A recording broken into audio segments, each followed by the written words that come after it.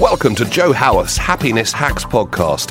If you'd like to find out more about Joe's work, head over to thehappinessclub.co.uk and consider becoming a member. Sometimes on this journey, it's good to be part of a bigger, friendly group, and you get daily strategies and access to trained coaches and mental health professionals. Hello, how are you? I'm Joe Howarth from the Happiness Club, and I'm here with another happiness hack for you.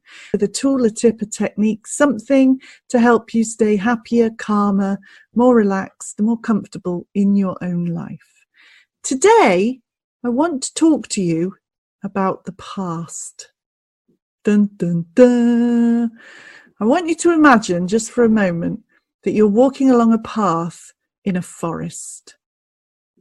And as you walk along, you see trees and branches and twigs and leaves and animals and flowers and plants and stones and rocks. And I want you to imagine as you walk along, you're picking those things up and putting them in a backpack on your back. Put those rocks in, put those leaves in, put those twigs in, put that hedgehog in, put them all in.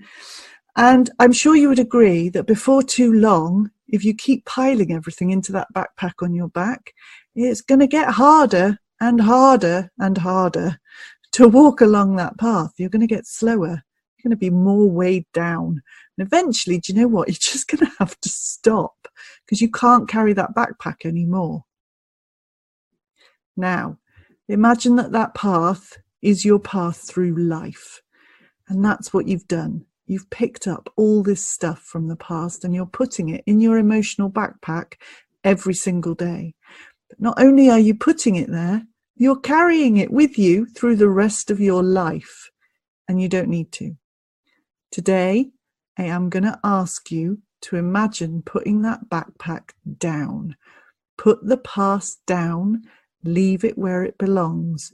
Stop talking about it, stop referring to it. Stop carrying it with you. You're just making your journey harder. Take care of yourself. Thank you for listening. Now go, do.